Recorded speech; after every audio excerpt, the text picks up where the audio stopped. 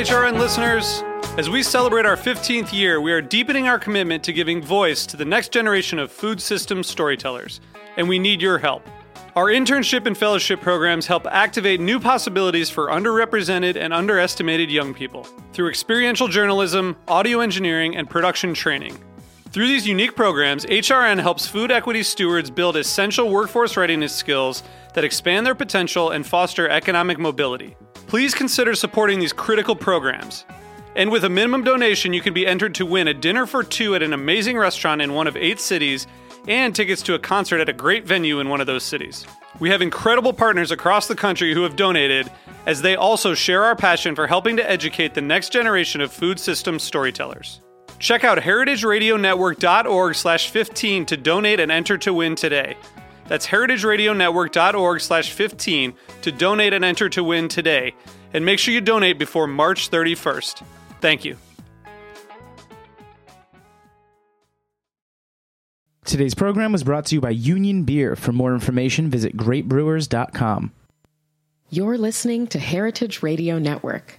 We're a member-supported food radio network broadcasting over 35 weekly shows live from Bushwick, Brooklyn. Join our hosts as they lead you through the world of craft brewing, behind the scenes of the restaurant industry, inside the battle over school food, and beyond. Find us at heritageradionetwork.org.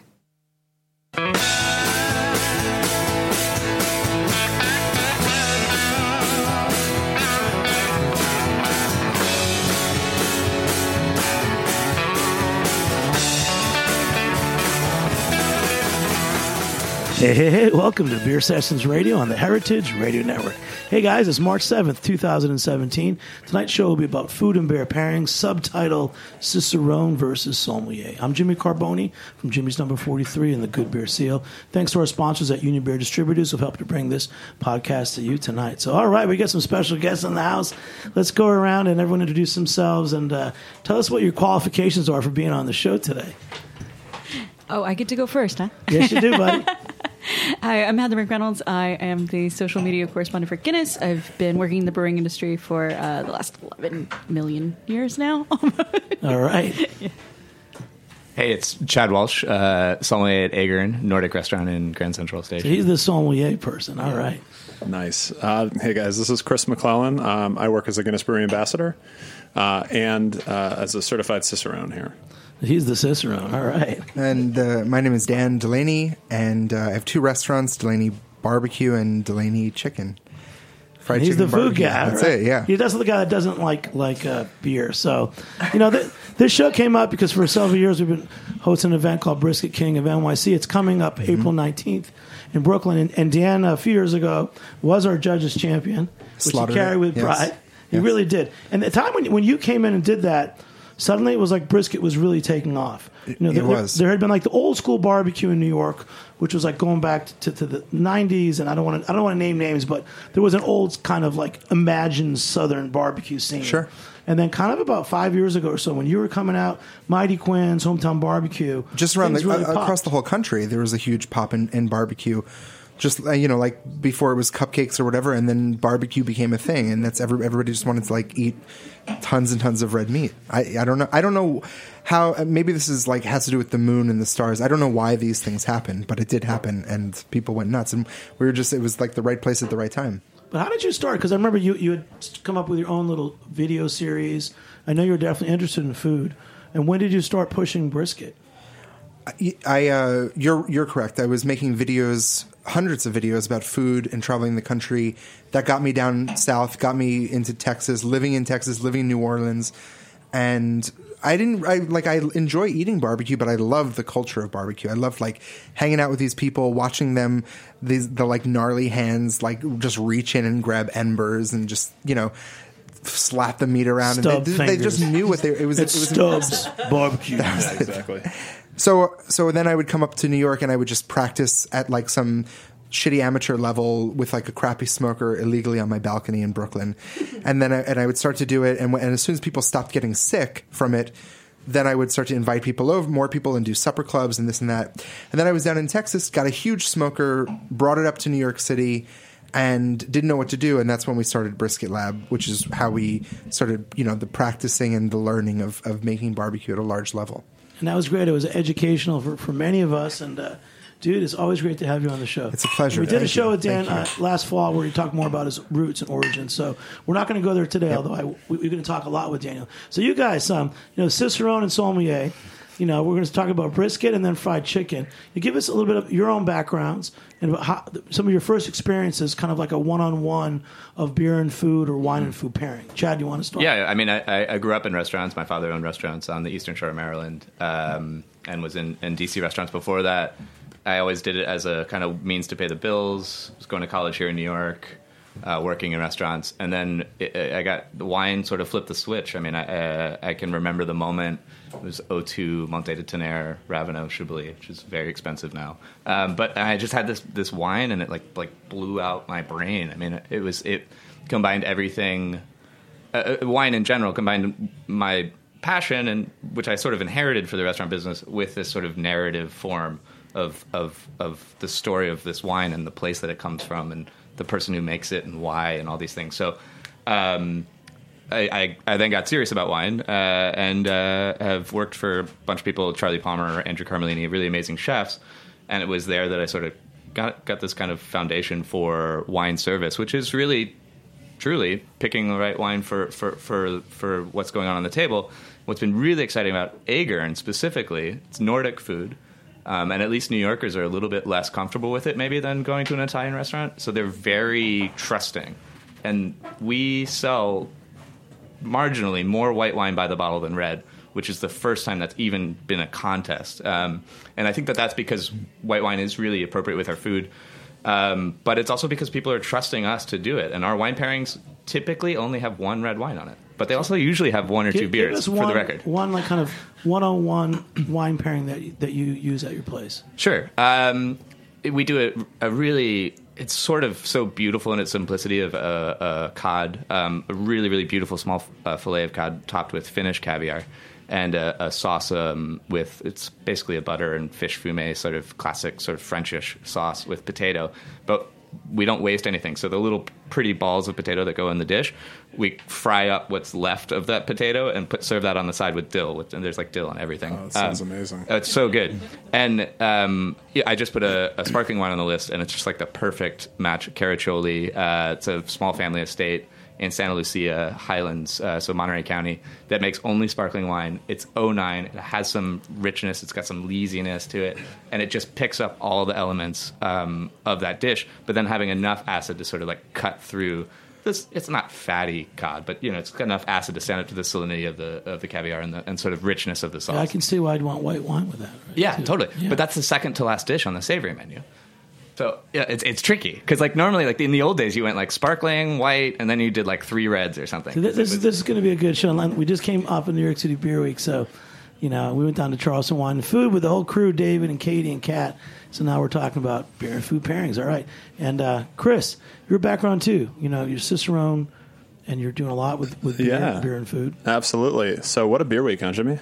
It's pretty awesome, man. You came to New York City Brewers Choice. Thank you. We, of course. It was great to be there. It was an honor. So many amazing local breweries, and New York State has, I think, like a quietly booming, beer scene. Most folks across the country don't know how many breweries, close to 300 breweries, right, in New York alone, which is incredible.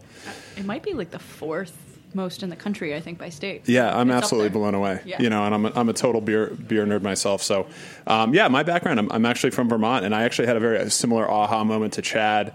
And one of the reasons I work for Guinness is I had one of my first amazing beers, which turned out to be Guinness Extra Stout, probably longer ago than I care to mention here. And it was fantastic. But yeah, coming out of business school, I actually kind of fell into a job at a local brewery at Magic Hat, which was one of the original craft beer, kind of cool, hip craft breweries out there coming out of Burlington in my hometown, and then worked for them for a few years. And since then, I've just kind of been neck deep in the beer industry doing various things, started my own beer website, and finally kind of moving into the Brew Ambassador role of Guinness. Brew Enthusiast, right? Yeah, it's called a the great Brew. site. Yeah, it's called the Brew Enthusiast. Yeah, It's like nice. I'm supposed to ask you how you can help my life. Exactly. You end Right. it with this we can help you improve your brand. I'm like, you can help my life, Chris. We can, Jimmy. I can help you. We can help you. I know you give that confidence off. Exactly. Well, if I need help right now, I want to, let's say for the Brisket King event coming up, or even better, you can do brisket or fried chicken. We're going to go to Daniel's fried chicken place. Mm-hmm. What's a good beer pairing for that? So fried chicken is amazing, right? Like there's very few people. It certainly is. Yeah, Because we want Daniel to get more into biased beer. over here too. We want him to have more beer at his shack. So. Exactly. But fried chicken is it's a rich food. There's a lot of flavor going on there. Obviously, the fattiness and some of the saltiness and the some of the umami flavors from the chicken. And so a beer that would probably contrast with that really nicely. Something like a crisp lager would work really well. I think wash away some of the fattiness and kind of balance out your palate a little bit. So a bright crisp lager would work really well. You can also kind of roll with the deep kind of more robust notes of the dish and work with a meatier kind of beer. So a more caramel kind of forward box style beer, even a stout, honestly would work pretty well depending on the kind of mood you're in. You know? And Chad, you brought this. What is it? Kent Falls. Yeah, it's a field beer oat. So everybody hears oats and expects it to be like, well, in the brewing community, not so much, but I think our guests see oat and they think it's going to be like oatmeal or really rich or whatever, but it's actually a really light, very sessionable sour. And we use it as a pairing with a cauliflower dish. So it's a sauce made with cauliflower and a really stinky cheese, actually from Vermont, Jasper Hills Creamery. Oh, they're Moses amazing. Sleeper, really good cheese. Yeah. And some black trumpet mushrooms and then this smoked hay cream. And the acid sort of really works with all those funky flavors. But I think it would be great with fried chicken, for the record. Even though I typically drink champagne with fried chicken. I mean, I'm just saying. It's true. The amount of that's a huge thing. It also reminded me when we were crafting the menu for wine over at Brisket Town. I think that we only had 2 reds or 3 reds. It was almost all white wine.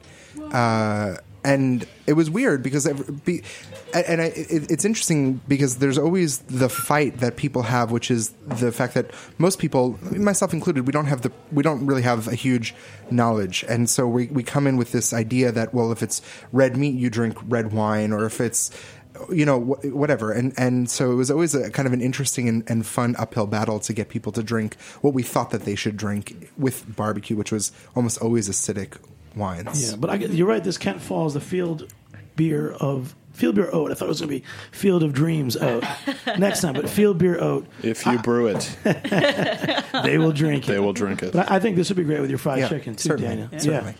And then Heather, and I was going to say, guys, if you want to say something, say it into the mic. All right. So you're already chirping in. No, I was just laughing alone. You can laugh into the mic. I still am. Because our listeners want to hear your voice. I got to come do some chicken and champagne.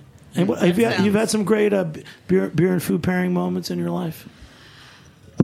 Let's see. Because we've had you on a lot. We know how you started. Oh man, out. no, I don't know that I can pick one. Man, there's been. No, I don't know that I can pick one. There's so many. David, do the buzzer. She's out. I like that we teed up the show though with like a Cicerone versus sommelier kind of thing. He's kicking your butt. But it's funny though because like I was thinking about what we were saying about red meat, and it's like we have one of the few red meat dishes on our menu is a beef heart. And it's like a tartare of beef heart. It's as red as red meat gets. I mean, it's the heart of this cow, and we pair it with beer. Usually, we pair it with a goza. Usually, the Geyser Goza from Two Evil, which is like salty and it's got this Icelandic connection, which is super fun, even though it's brewed in Connecticut.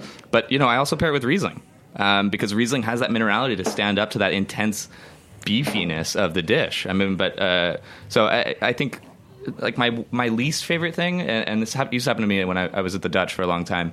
We had a big raw bar, and I would approach the table, and a guy would say, "Hey, so we're getting the Prince platter, which is like a 3-tiered seafood extravaganza." And they'd be like, "Which of these Cabernets do you think should go with it?" And it's like, this one, but we need to decant it, and I think you guys should have some beers first, you know, and that would like be able to, we'd actually be able to deliver them an experience that was from a flavor standpoint pretty good. No, I can't say no. And you're really, part of you as a sommelier in the traditional sense is you're picking wines, you're working with the chefs, but you're also interacting with the customers.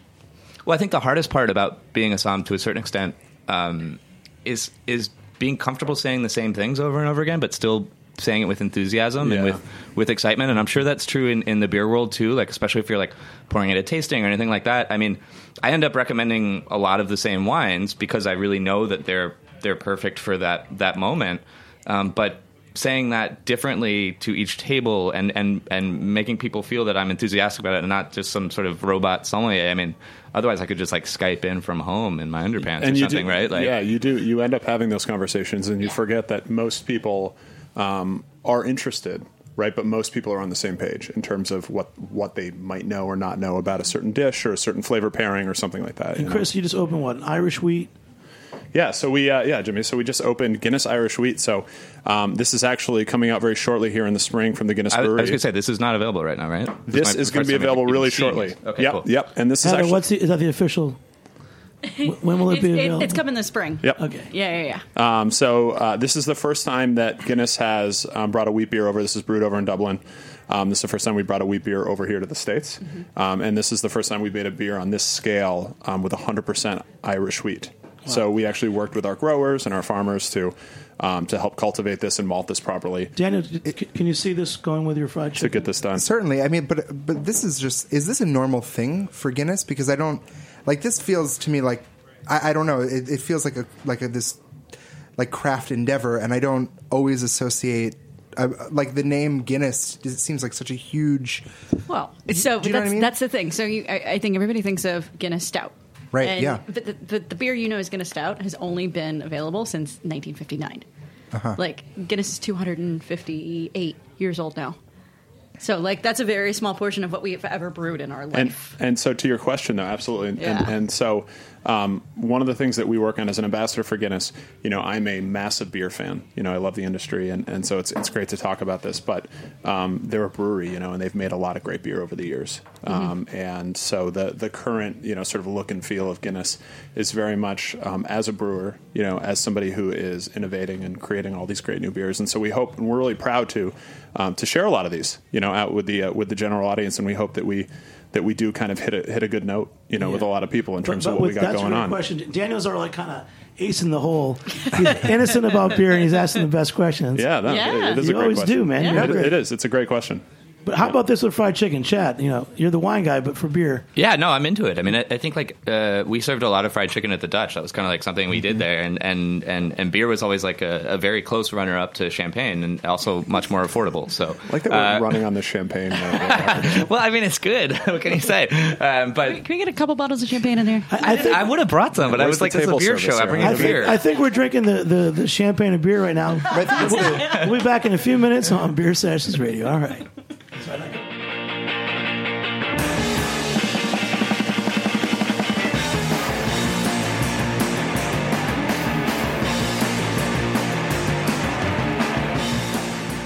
In 1996, El Knife & Son acquired Union Beer Distributors, which was originally located on Union Avenue in Brooklyn, but has since expanded to its present location alongside the English Kills Canal in Williamsburg, Brooklyn. Union Beer has grown dramatically in the last decade as the primary distributor of Anheuser-Busch products for Kings County, Brooklyn, through the hiring and development of the best people in the industry. In 2003, Union Beer acquired a powerful catalog of specialty brands, which immediately positioned them as the craft beer supplier to accounts in Manhattan, Brooklyn, Queens, and Staten Island. Union perpetually tweaks their portfolio to maintain the highest level of stylistic breadth with the most coveted brands available. Through the highest possible level of service, outstanding salesmanship of the ultimate lineup of brands, and a paramount focus on education on all levels, Union Beer has solidified its position as the only source for the best selection of beers in the 14 counties of southeastern New York. For more information, visit greatbrewers.com.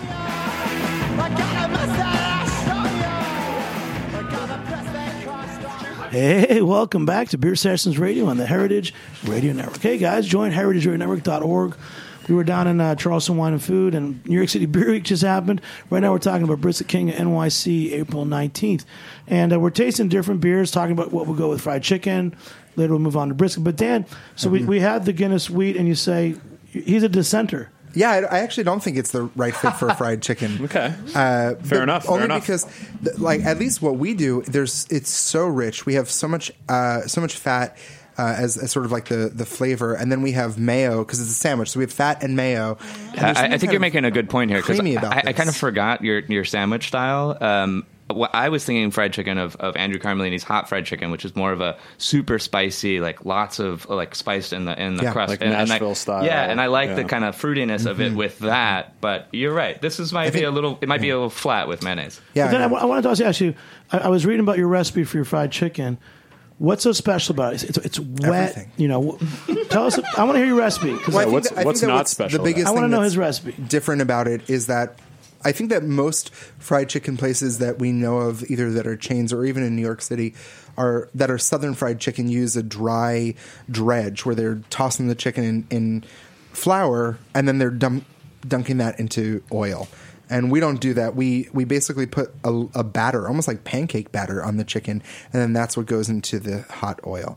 And the resulting texture is very different. It's kind of a little bit more like tempura.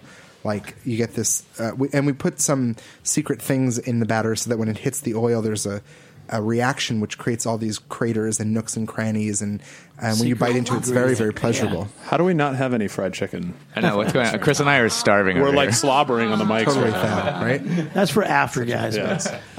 So that recipe. So like one thing with chicken, brining it. You know, sometimes I feel like with dark meat, when you fry it, it doesn't. Which is all we use. Yeah, but why don't you like confit it first or something? I know in some Asian cultures they confit So chicken actually, wings first. this has been a big Is change, that the but now secret? we sous vide all of our chicken first. Whoa. Yeah, so we actually don't. Molecular gastronomic fried exactly. chicken. We sous vide all of the chicken before we batter it and fry Breaking it. news. Yeah, and this is only a change. It's only about 2 weeks old that we've started to do this. I learned it from Chef King Fajanagang, who has Kuma Inn. That's how he cooks his wings. He first kind of confits them and fries them to order. Does that bring them to temperature, like the right internal temperature? Well, Is that no. the deal? Well, I would say you tell me your thing. To me, it actually cooks through the. I mean, dark meat takes longer to cook, and you don't want to bite into a fried chicken leg and have it still like kind of. It should fall off the bone. That's what I think. It's like it can be too sinewy. Like Yeah. you get those like It's not this cooked through. bits. Oh, right. Yeah, Okay. that's. I mean, for us, it's a few things. Number one, ultimately, it's a fast food restaurant. I mean, we serve. We do an order every 10 seconds, so we need to move faster. So by sous videing it ahead of time, it's only about 1 minute and 10 seconds in the fryer versus the 7 minutes when it's raw. So part of it is utility, but it's a much better product. Like the chicken is uniformly juicy, and to Chad's point, like we definitely break down some of the gnarly bits that are there, and they become much more tender. So it's a win across the board. That's good. So now we've That's a technical term, by the way. Gnarly bits. You don't want the gnarly bits. with our food pairings. We just kind of going further down the tunnel.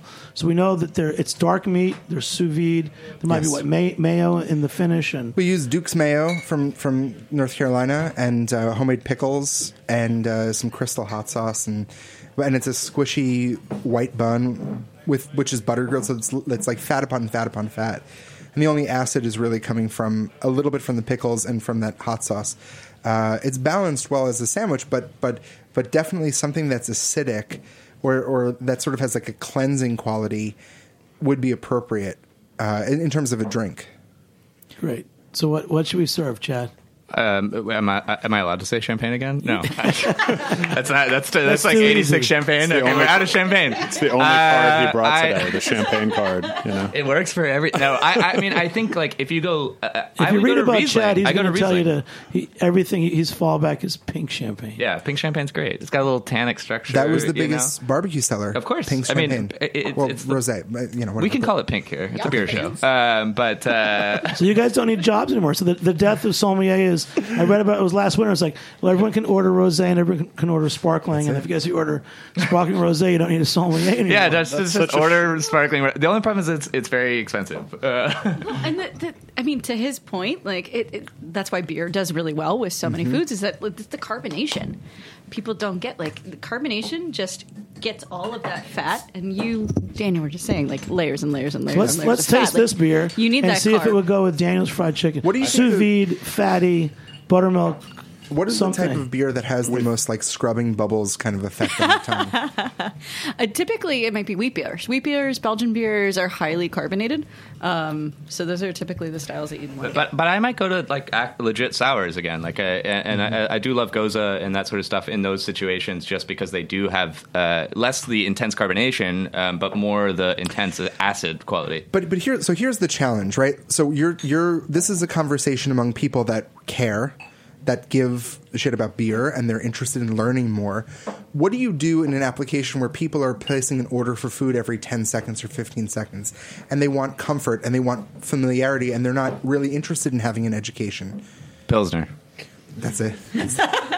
Well, yeah, that's a real challenge. I tend to agree with that. I think that food and beer, food and wine, that it's always up for a discussion, and if you add the right context, and I think, Chad, you could probably speak to this, like if you add the right context to anything, it can start to make sense, but I think that in the case of fried chicken, it's like a bit of a unique case in that it's such a big, there's so much going on there, in terms of the fatty. And I know what you're saying. It's about choices. So if we're talking about like fast casual, which seems to be where a lot of people are going. Right. Like if I go to Shake Shack in Madison Square Park and I have my burger, I'm either thinking wine or beer. And they have a red wine. I just want the red wine. And then I have or a beer. Right. And I don't really get into deciding which type or even getting to ask that question. Is that what you would agree with? Yeah, I mean the thing is generally speaking, when you think of kind of the faster foods, the chickens and the burgers and things of the world, it's traditionally beer's territory, right? You say, oh, I'll have a beer with that, burger and a beer, fried chicken and a beer, things like that. It just kind of rolls off the tongue, and I think the carbonation has a big part of that. But there's also when if you're in Madison Square Park, you don't really have a lot of choices, but I think that a very light, flavorful, crisp, but very highly carbonated beverage kind of works. I'll give them a shot. I think that Shake Shack, the way they've handled their beverages, you get in a burger, I can get a red wine, I'll go with the red wine, or I'll get a beer. Well, I think that's like a tricky, Agern is part of a big project in Grand Central, and we have this great Northern Food Hall, so we do actually, QSR is the fancy word, quick service restaurant. But, and one thing that you have to think about is, I think of, okay, what do I want to drink with this? It's going to be like a really light red. It's going to be like a Beaujolais, like Gamay, Pinot Noir kind of vibe. But a lot of people who are ordering red wine in that context do not want that wine, right? That's what I would order if I was ordering red wine at a quick service restaurant. But I would never order red wine at a quick service restaurant, right? I would order a beer or maybe a sparkling wine or something. Right. So you have to kind of like take the audience into consideration and find maybe something that's a little fuller bodied because that's a little bit more of a popular style, and then figure out which one is going to work with the food. When we opened the chicken place, we were doing just that. We were bringing in these light Trollingers, we were bringing in rosés and like these fruity Gamay and such, and nobody cared. Like it was just the barrier of education was way too high for anybody to buy into it. And you had 10 seconds, like and that was it. There wasn't any time. So what do they buy when they're getting their chicken? So we dropped wine entirely, and actually we went with just one brewery, and we have like 5 beers from one brewery. So which one's that? It's a Beta. We went with a Beta because the original recipe for the fried chicken is coming from Louisiana, or the style. So that we thought that was appropriate. I love their amber. It's like that's my Budweiser. That's like the beer that I want to drink when I don't want to think about beer. It's my Sierra Nevada Pale Ale. Yeah. So that's what we went with. But we might actually drop alcohol in general. Maybe. So we'll see. All right. So, Chris, what beer did you pour for us? Yeah. So we just actually poured the Guinness Antwerpen Stout. So this actually came out in September, October last year. And this is the first time we brought this beer over. Oddly, this is not an original recipe beer. So we actually have been making this beer since 1944. Throwback. Yeah, exactly, right? This is rebranded as Antwerpen, but it's foreign export stout over in Europe. And we still sell it to this day to the Port of Antwerp, to the Martin family, the importers of Guinness into Belgium and a lot of continental Europe. And so this is a big 8% beer. It's definitely... I was going to say that. The ABV seems like strikingly high. There's some heat on this beer. There's a great espresso note, really good chocolate I could drink note on this too. with fried chicken. Yeah. So am I crazy? Is there some grape kind of thing? There could be. I think you're one of the first people I've heard say that, but I get that kind of like a Muscat kind of grapiness or something. yeah, I mean, there's a really actually there's a big ester note to this. Chris, particular this beer, is a pretty yeah. Professional panel you're sitting on. Yeah, exactly. There's some flavors. The great thing is you can pull flavors, out of anywhere depending on who you are. But there's a really good, and I say that with all seriousness too. Is like depending on who you are and what you're drinking, it's it's funny. Like I could drink this with fried chicken, your fried chicken. But so there's one thing that I learned about Guinness Foreign Export Stout. I was amazed that was the drink of choice in like Jamaica and the Caribbean. So that's a little bit different. That's foreign extra stout. Yeah, but foreign extra stout, which is also stronger. It is, yep. But it's like warm climate. Why are people in a warm climate drinking a strong beer? So these beers were some of the first beers that were brewed. Foreign extra stout is actually our oldest recipe. It dates back to a recipe from 1801. From the Guinness Brewery, and so those particular beers were actually brewed for export. They were brewed to be sent overseas, and so they're big, they're hoppy, right? The hops are a big preservative, and that was mainly the point of the hops in those particular beers, back in the early 19th century. So since then, though, those cultures were kind of weaned on that kind of beer, and it does not really make sense in your head. You think about hot. Caribbean culture. Tell us, Heather. As someone from Florida, born and raised Florida, listen, it's always hot. When I want to drink a stout, I want to drink stout. Doesn't matter. It's fine. It's you Northerners that get stuck on this season. I gotta say though, I'd rather have this with brisket than fried chicken. Dropped. Just saying. This beer. Yeah.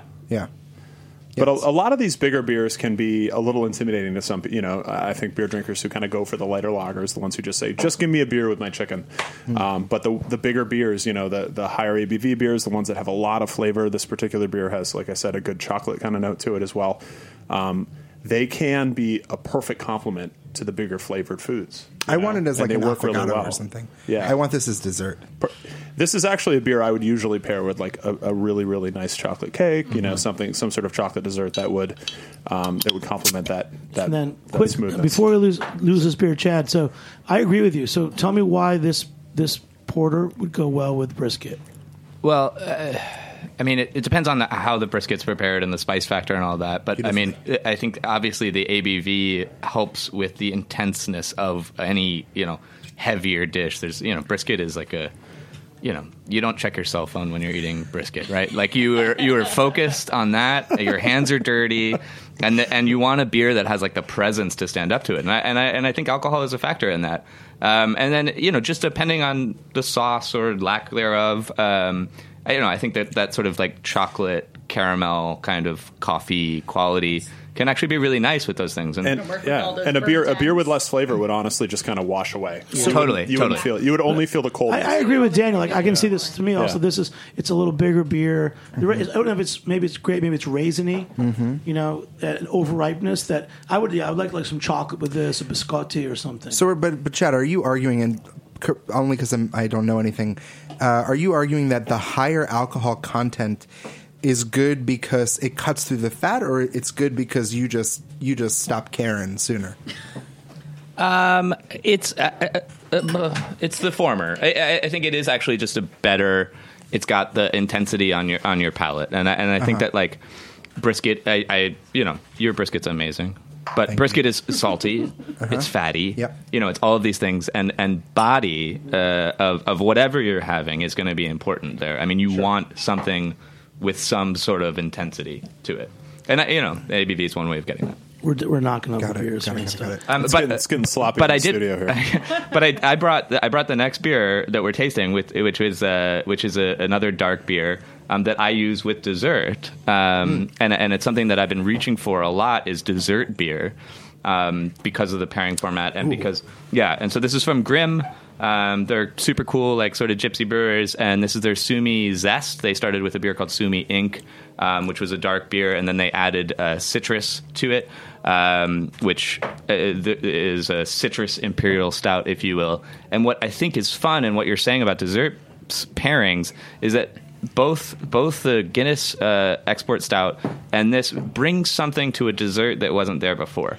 And we work with a lot of like vegetables in our pastry department. We work with a lot of like sort of more savory expressions. So it's really fun to bring something that has some sweetness and some fruit to the pairing. Yeah, and I also think that the cool thing about and the best thing about food and beer pairings and food and wine is that the contrast, right? So you sit there, and so to Chad's point, you can you taste something, you have a bite of the affogato, you have a bite of the whatever it is, the cannoli, the dessert, and then you have a sip of the wine, a sip of the beer, and you realize that there were flavors in that other one that just weren't there because you weren't looking for them. But in comparison, when something is sitting next to it, right, you really start to blow up one side or the other. You start to blow up the savory or the sweet. I think we're talking a lot about flavor, but there's also, for this specifically, there's like a texture that's pretty remarkable. It's like completely velvety, and it has effervescence that's like super tight, like these teeny little bubbles, and that to me doesn't make it as aggressive of a thing to drink. It's kind of a smoother. It feels like the end. It's the finish line. Texture to me is like the one thing that like people don't understand with pairings. I mean, like, and it's something that I use so often. And I go back to that beef heart thing we were talking about. It's got like raw dill on top of it, and like these really crispy salsify thing, salsify is like a root vegetable that's like almost like potato chips, but they're really skinny. And when you're eating it, I mean, it's not unpleasant, but there's like a dryness factor, right? And when you have a beer with it, the way that it coats your mouth and the texture of the beer on your palate with those things is just what makes it work. And it's less about flavor and more about texture. Wow, man, this is going. I want to ask Daniel when we come back about what his beef heart recipe would be. But we're going to take a short break and back on Beer Assassins Radio. All right, woo, woo, woo.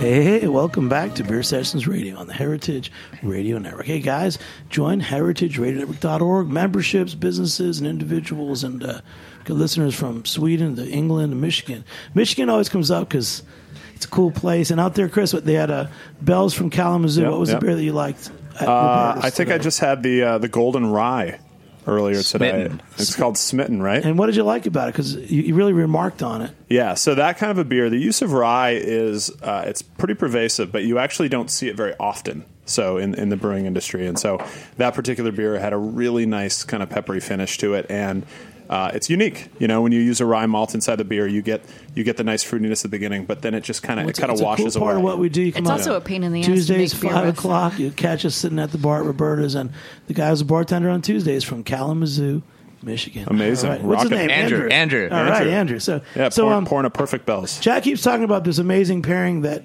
is at his spot where there's a beef heart, and I know Daniel's making fried chicken, but for me, he's the beef brisket expert that I always look to. What would you do with a beef heart? As a barbecue guy or a Southern guy? I think that more than those two guys, I'm like a tinkerer kind of guy. That's how we got into barbecue. And towards the end of like these last few years, we've been doing more and more sous vide, more and more, parsing together different techniques. And I think that a protein that has so much iron and has sort of like this sort of like deeper, rich texture might actually do well that way, where you braise it or something like this to kind of let it sort of break down and have this wonderful sort of very sumptuous and rich texture. And then if we were to introduce smoke, one of the things that we started to do towards the end was actually introduce smoke to things by first smoking different fats and then finishing things, like letting things get a final texture the way that you'd see, or with fat that has smoke. And I think that might be a great way to introduce a smoke flavor. I don't see throwing hearts in the smoker to be very successful. Would you'd sous vide the beef heart first? I think so. I think so. Yeah. Yeah. I mean, he's right on. I mean, we brine it and then quickly sear it, but sear it to like a very, very hard rare. So I mean, it's basically the same idea, which is to slowly break down the heart, and then give it a little fire just for flavor, or smoke would probably work there. But you got to break it down first. It's a muscle, and it's the hardest working muscle. Yeah, it works pretty hard too, right? Yeah. And then for Daniel, about brisket versus pastrami, that cut of beef. Tell us what the cut of beef is that everyone uses. But there's so many incarnations: corned beef, pastrami. Brisket. The thing, they're all very interrelated, right? Like all of whether it's the German Czech brisket that you'll find out in Texas or the German sort of Jewish brisket that you'll find in New York, it's all coming from these original ancestral modes of preservation. Meat was going bad. They needed to save it. They smoked it. They cured it. They pickled it, whatever they had to do to make it not turn into garbage, because that luxury didn't exist. Landfills were not an option for meat that was salvageable. So really, today you go to Katz's or you go down to Franklin or whatever, and they seem worlds apart, but historically the function was very much the same. All of those old meat shops in Texas were just.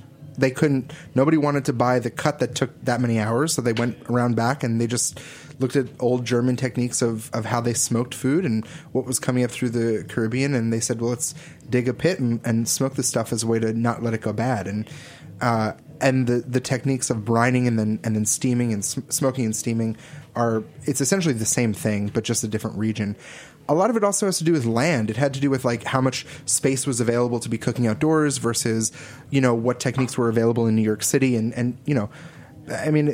We today operate in this world of opportunity, and every food decision that we make we have no boundaries. We can sous vide. We can do all these bizarre things, but most of the older techniques of food it was survival still, and is what can we do to find sustenance. Sort of a product of necessity, right? Yeah, what we had to do. But that's beer too, right? Yeah. I mean, it was potable water, right? It's saisons and stuff. It's that was you just had to have something to drink that was clean. Is this beer safe to drink? Is that what you're saying? This beer is very safe to drink. Yeah, we've checked this one. It's good to go. Sampled it.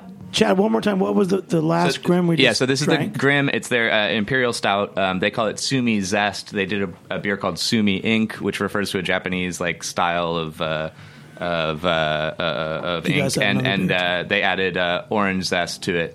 This is sort of like Sumi version 2.0, I guess, with zest. Yep. All right, so let's talk about brisket. So you guys, now we're going to do the Cicerone versus Sommelier test.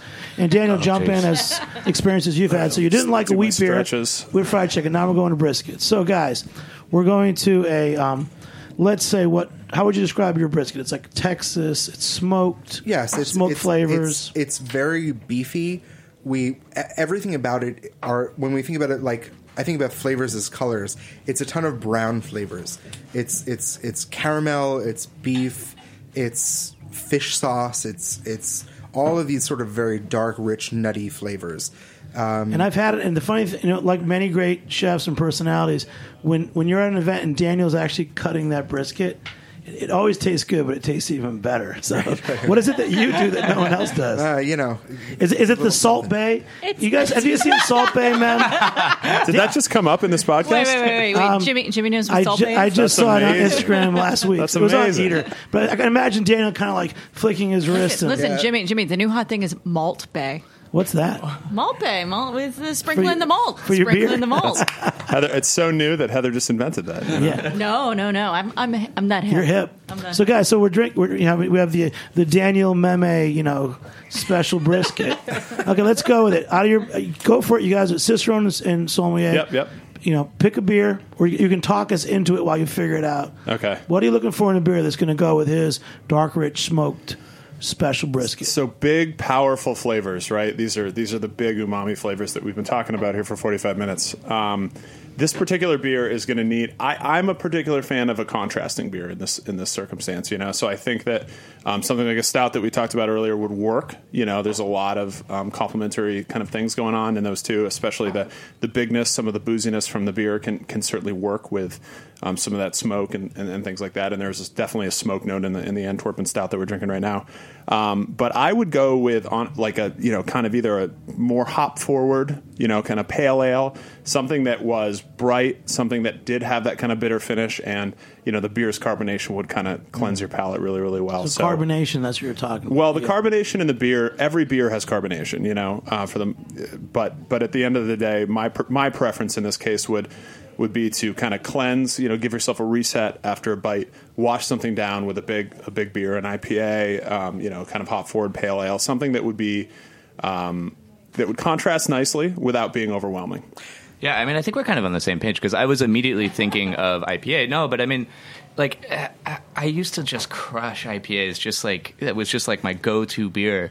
And then, like, as I got a little bit older or whatever, it started to get a little bit exhausting at times to just drink like an 8.5% alcohol IPA.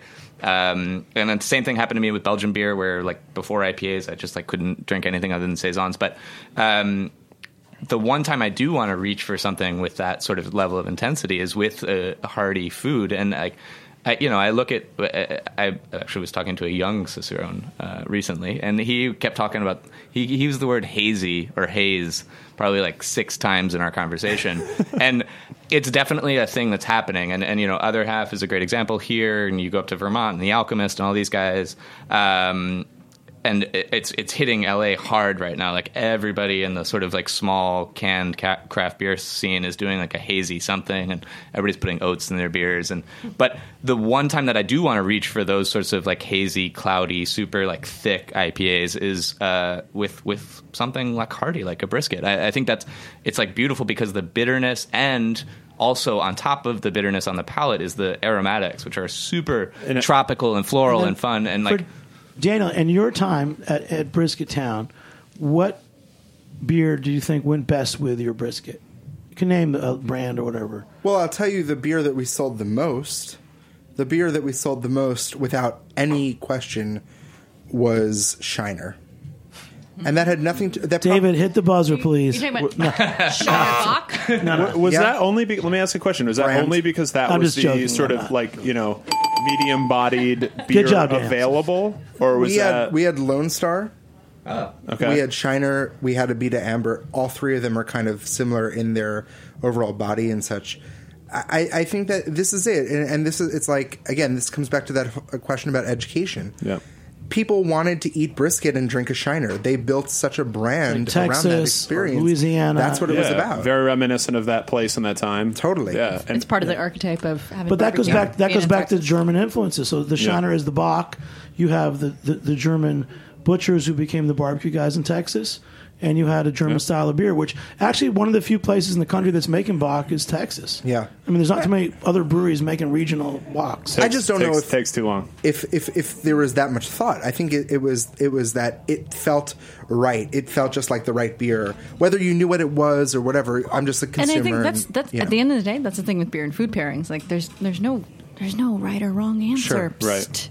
Well, I didn't know. And it's just like, is there any like happier feeling than just drinking a nice lighter style beer, whether it's a lager or a pilsner or even Shiner Bock. I mean, it's sometimes it's about refreshment, and it doesn't have to be about like what is the exact right pairing for it. It's like what is the exact right pairing for you as a person in this moment. And bringing that experience, it's like how do I feel right now? Let's take a minute. Let's recap what we drank today. Because we were all thinking about what we would drink with fried chicken or brisket. So first, Chad, you brought... so we brought the Kent Falls. It was the field beer oat. They do a different field beer, I think, every season. This one was made with local oats. They grow their own hops. Really cool up in Kent, Connecticut. And then, Chris, what do we have next? So we brought 2 beers today from Guinness, the Guinness Irish Wheat, and we also brought our Guinness Antwerpen Stout. And then we finished with the Grimm Sumi Zest Imperial Stout. And when I think brisket, I think of...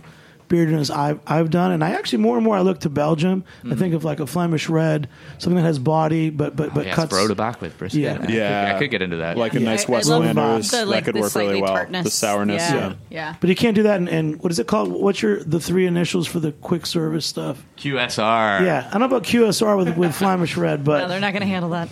Maybe for an intimate brisket. Yeah, Grand Cru on draft. I doubt. Yeah, exactly. Right. That'll be $52 for your draft of beer, and It's actually, as I'm thinking about this, there's this opportunity. Daniel, don't give up alcohol at the fried chicken stand. I've been thinking about it. That's going to be, we're going to make a mission. That would be. Yeah. But I think that actually there's this opportunity, I think that sometimes the like nerdiness of a beverage can actually be the thing that cripples people from trying it, right?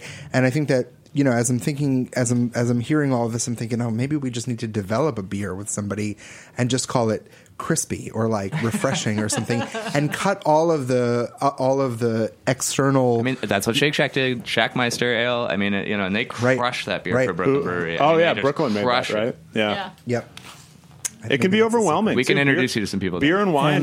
Beer and wine is really Daniel, overwhelming. once again, the visionary. He's created some new ideas. Nailed it. I've thought about that for years, too. I've gone to this little place on Broome and Orchard. It's called, like, the Dudley.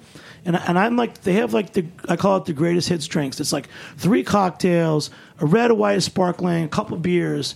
And you're like, you know what? That's all I need. And I get the burger. Right. And I don't think about it. It tastes really good. I'll get a refill. So I kind of know what you're saying. It's like the greatest hits, like cut through all the choices and have something that's really good. Yeah, because I don't want people to be like afraid of beer and wine. Like they shouldn't. Like it should never be intimidating. Like this is why, to Heather's point there too. This is why the classics always work. This is why you can go in and something like Guinness Draft or Brooklyn Lager or Sierra Nevada Pale Ale. Like these beers that we all cut our teeth on, these beers that we love them because they work. We love them because they. We're going to wrap up the show, but as we're planning for it, look ahead. April 19th, it's Brisket King NYC.com. This year it's benefiting our good buddies at Brooklyn Rescue Mission, which in Bed-Stuy, Brooklyn, they operate food pantries and a community garden. Good buddies.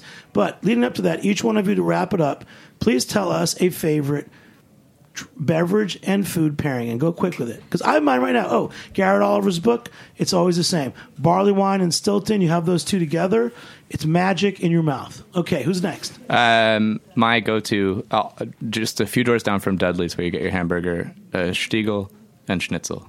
They rhyme. They're delicious. Stiegel? Stiegel's an Austrian beer. It's fantastic. It's super lean. All right, who's and next? fresh. That's a good one. Stout and oysters. Stout and oysters all day. Stout and oysters.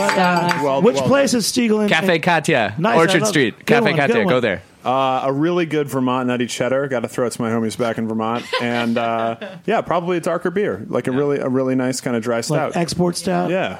Daniel, I love just eating like assorted cured meats with super acidic cocktails. Actually, would be my favorite thing. So I love like aviations and just things that have a lot of acid, a lot of light. He's a cocktail guy. That's what I we just found out. Secret cocktail guy. We're all and there. Cocktails on draft. Special friend So from we Chile. have to convert him. We met her at the bar at Roberta's. What's your name? She's been sitting at the bar all day, waiting for airplane back to Chile. Yeah, my 15 seconds of fame right now. Nice. What's your name? Natalia. I'm from Chile. And if I had to go for a combination of beer and food, it would be like this Belgian beer. It's called Golden Draak with chocolate. Yeah. I love it. It's my favorite. What was the food? What? Chocolate and Chocolate. Golden Draak. All right. Good. Yeah, really simple, but it goes Beautiful, so well. beautiful. Tell you what, if you come to the bar at Roberta's 5 o'clock on a Tuesday, you can come on the show anytime you want. Hey, let's do a mead show soon, too. stare Okay, we got to get the mead in the Coming play, up in April with and Justin's going to make it happen with Chad and Raphael and some other guys. But Mead Show. I'd like to thank our sponsors at Union Beer Distributors who've helped to bring this podcast to you tonight. Thanks to Chris, Chad, Daniel, Heather, and our friend from Chile for joining me here on the Heritage Radio Network. I'm Jimmy Carboni. Thanks to our producer Justin Kennedy, intern Hillary Fazen, and our engineer David Tatasher. We'll see you next time on Beer Assassins Radio. All right. Woo!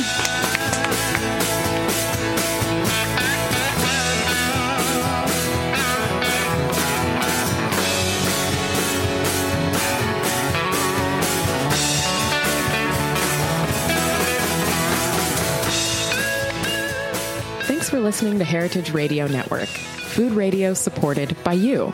For our freshest content and to hear about exclusive events, subscribe to our newsletter. Enter your email at the bottom of our website, heritageradionetwork.org.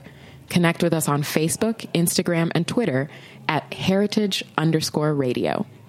Heritage Radio Network is a nonprofit organization driving conversations to make the world a better, fairer, more delicious place. And we couldn't do it without support from listeners like you. Want to be a part of the food world's most innovative community? Rate the shows you like, tell your friends, and please join our community by becoming a member. Just click on the beating heart at the top right of our homepage. Thanks for listening.